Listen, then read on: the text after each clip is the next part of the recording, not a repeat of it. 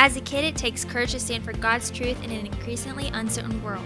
You hear from our parents, but now you and your kids can hear from us too.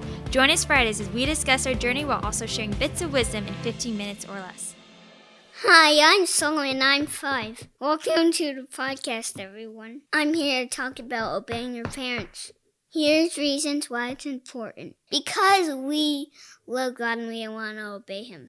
It feels good to be good. It shows respect and love for our parents. There's 3 different good reasons. Sometimes it's hard to obey your parents. I know when I don't, and I have to go to time out.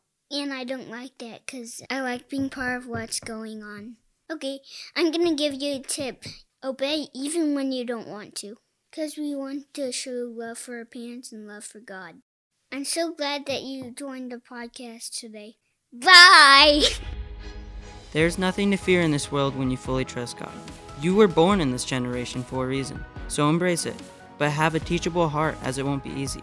Listen to your parents, read the Bible, and desire to glorify God in all you do.